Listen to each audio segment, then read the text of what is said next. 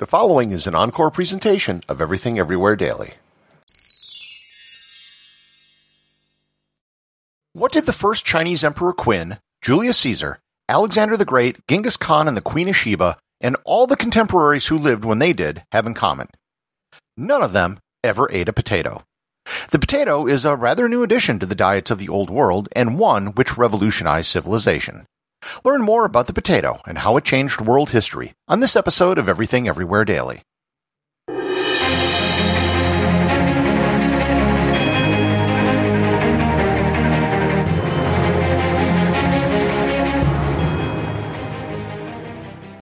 This episode is sponsored by Heaven Hill Bottled and Bond Bourbon.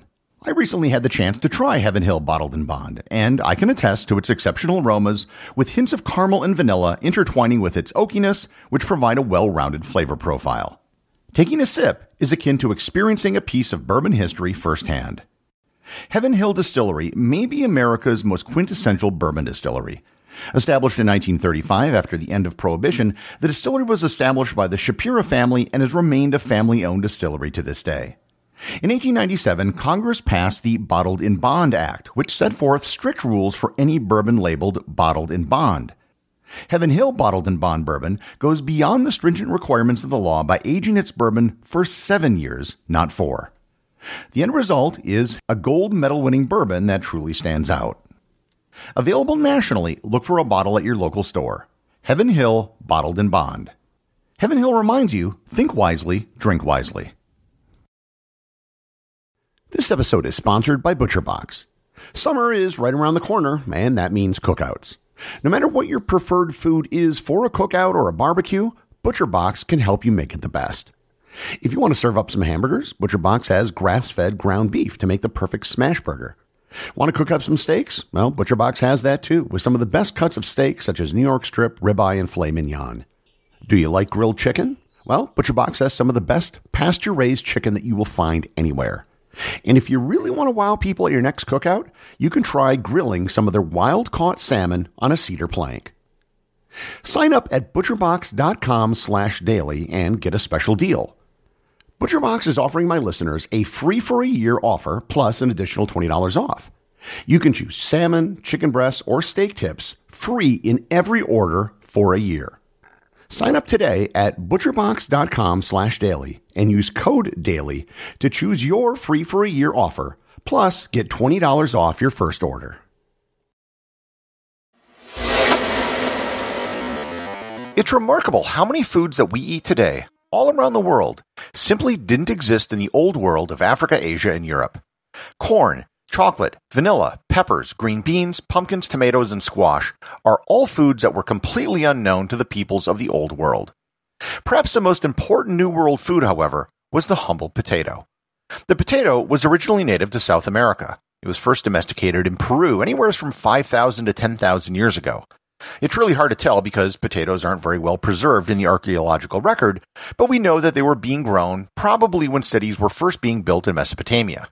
Specifically, they were probably first domesticated around the area of Lake Titicaca high in the Andes Mountains. The first confirmed evidence in the archaeological record comes from the year 2500 BC near the coastal city of Encon, just north of Lima, Peru. The potato was the primary foodstuff for the Incan Empire. Potatoes cooked by ancient Peruvians were not too dissimilar to how they're cooked today. They were baked or boiled and might have been mashed. Potatoes pretty much have to be cooked in order for the starches in them to be digestible by humans. Some potato varieties had toxic compounds that required soaking in clay and water to leach out the toxic substances. One popular way of processing potatoes in the Andes was to make chuño.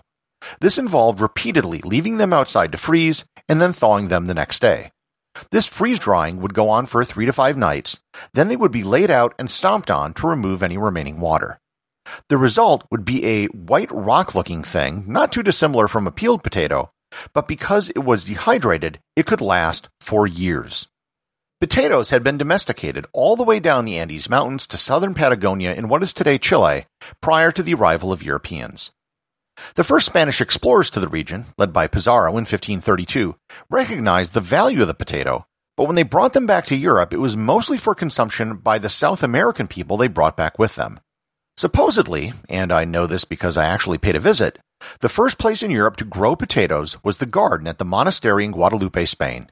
It was a place that Queen Isabella frequently visited. The first potatoes brought to Europe didn't grow very well.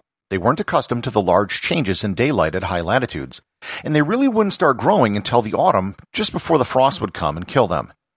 The Spanish territory of the Canary Islands took to potatoes quickly as they grew better at the lower latitudes.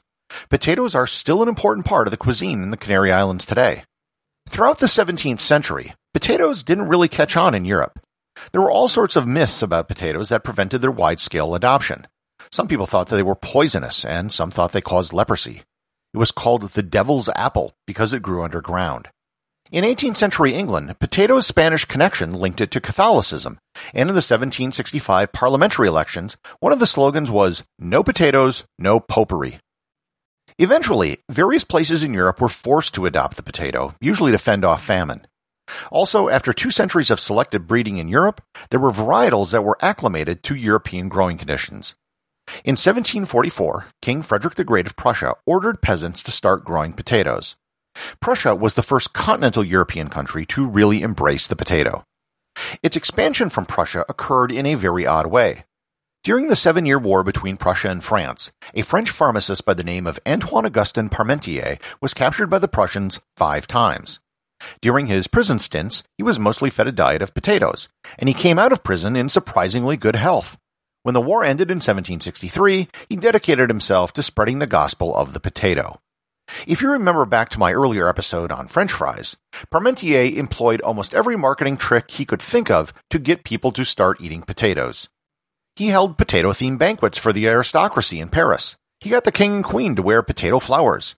He even planted a 40-acre plot of potatoes on the edge of Paris with armed guards. The guards were there to signal to the peasants that the crop was valuable. The guards were then given instructions to look the other way if anything was stolen, and to accept any bribes offered to them. The timing was also really good, as the Little Ice Age was affecting crops at this time, and France had also lifted price controls on grain, which caused the price of bread to skyrocket. Eventually, peasants all over Europe abandoned the myths about potatoes and embraced it as a crop. Not only was the plant not poisonous, but it was also, in fact, probably the greatest thing they could be growing. It turned out potatoes had huge benefits over growing wheat. For starters, potatoes could produce 3 times the amount of calories per acre compared to grain. A single acre of potatoes and a cow were enough to feed a family of 6 to 8 people in Ireland, which was something that was impossible growing wheat. Second, they stored really well. You could just put them in a cellar and they could keep for an entire winter. Potatoes didn't have to be processed and milled like wheat did. Third, they could grow in a far greater range of climates than wheat could, and because they grew underground, they were less susceptible to damage from rain, heat, and frost. Fourth, potatoes have a far better nutrient profile than grain does, which meant that many diseases like scurvy, which were the result of nutrient deficiencies, disappeared. Finally, they were easier to hide from tax collectors. It's hard to hide the amount of wheat you're growing because all of it's above ground. Potatoes, on the other hand, were all below ground. Likewise, if a foreign army came through, they usually wouldn't bother digging up potatoes, but they might burn a wheat field. This late 18th and early 19th century potato revolution radically changed Europe, if for no other reason that it provided the calories for rapid growth and population. Also, because it was a more hardy crop that stored well, it dramatically reduced hunger and famine. I mentioned that Prussia was the first place in continental Europe to embrace the potato, which is true, but they weren't the first overall. That distinction belonged to Ireland. Potatoes grew great in Ireland, and that was where many of the first varietals were developed that later became popular in Europe. Ireland was more dependent on potatoes than any other country in the world. An estimated 40% of the people in Ireland ate no solid food other than potatoes, and potatoes provided 80% of all calories consumed in the country, well above that found in other European countries. As great as potatoes were, Ireland's reliance on a single crop made them extremely vulnerable. Beginning in 1845, the country was struck by a potato blight which devastated the potato crops.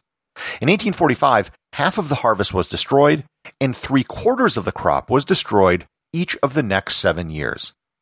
During the Great Famine, over 1 million Irish people died, and 1 million more migrated abroad, mostly to the United States. While Europe was a major beneficiary of the potato spread well beyond its borders. The potato is now truly a global foodstuff. European traders brought them to China in the 1600s, where they became a delicacy of the imperial family. Portuguese and then British merchants brought them to India, where they were uniquely suited to the diverse climates of the country. Likewise, in Africa, there are many countries where potatoes are the single largest crop, mostly grown by self-sufficient farmers.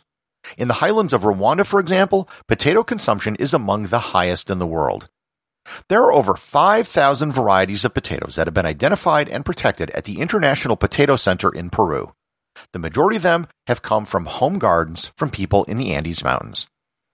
Believe it or not, the two largest producers of potatoes in the world today, by a very wide margin, are China and India. In 2016, China produced just under 100 million metric tons of potatoes, and India produced 44 million metric tons. By comparison, the United States only produced 20 million tons.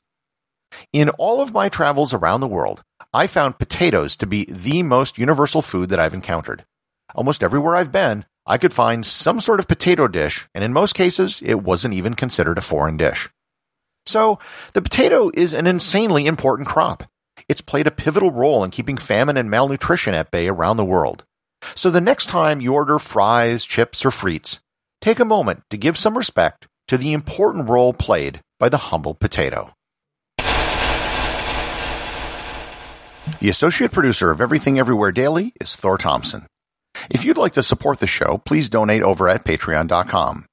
There is content only available to supporters, merchandise, and even opportunities for a show producer credit. If you know someone you think would enjoy the show, please share it with them. Also remember, if you leave a 5-star review, I'll read your review on the show.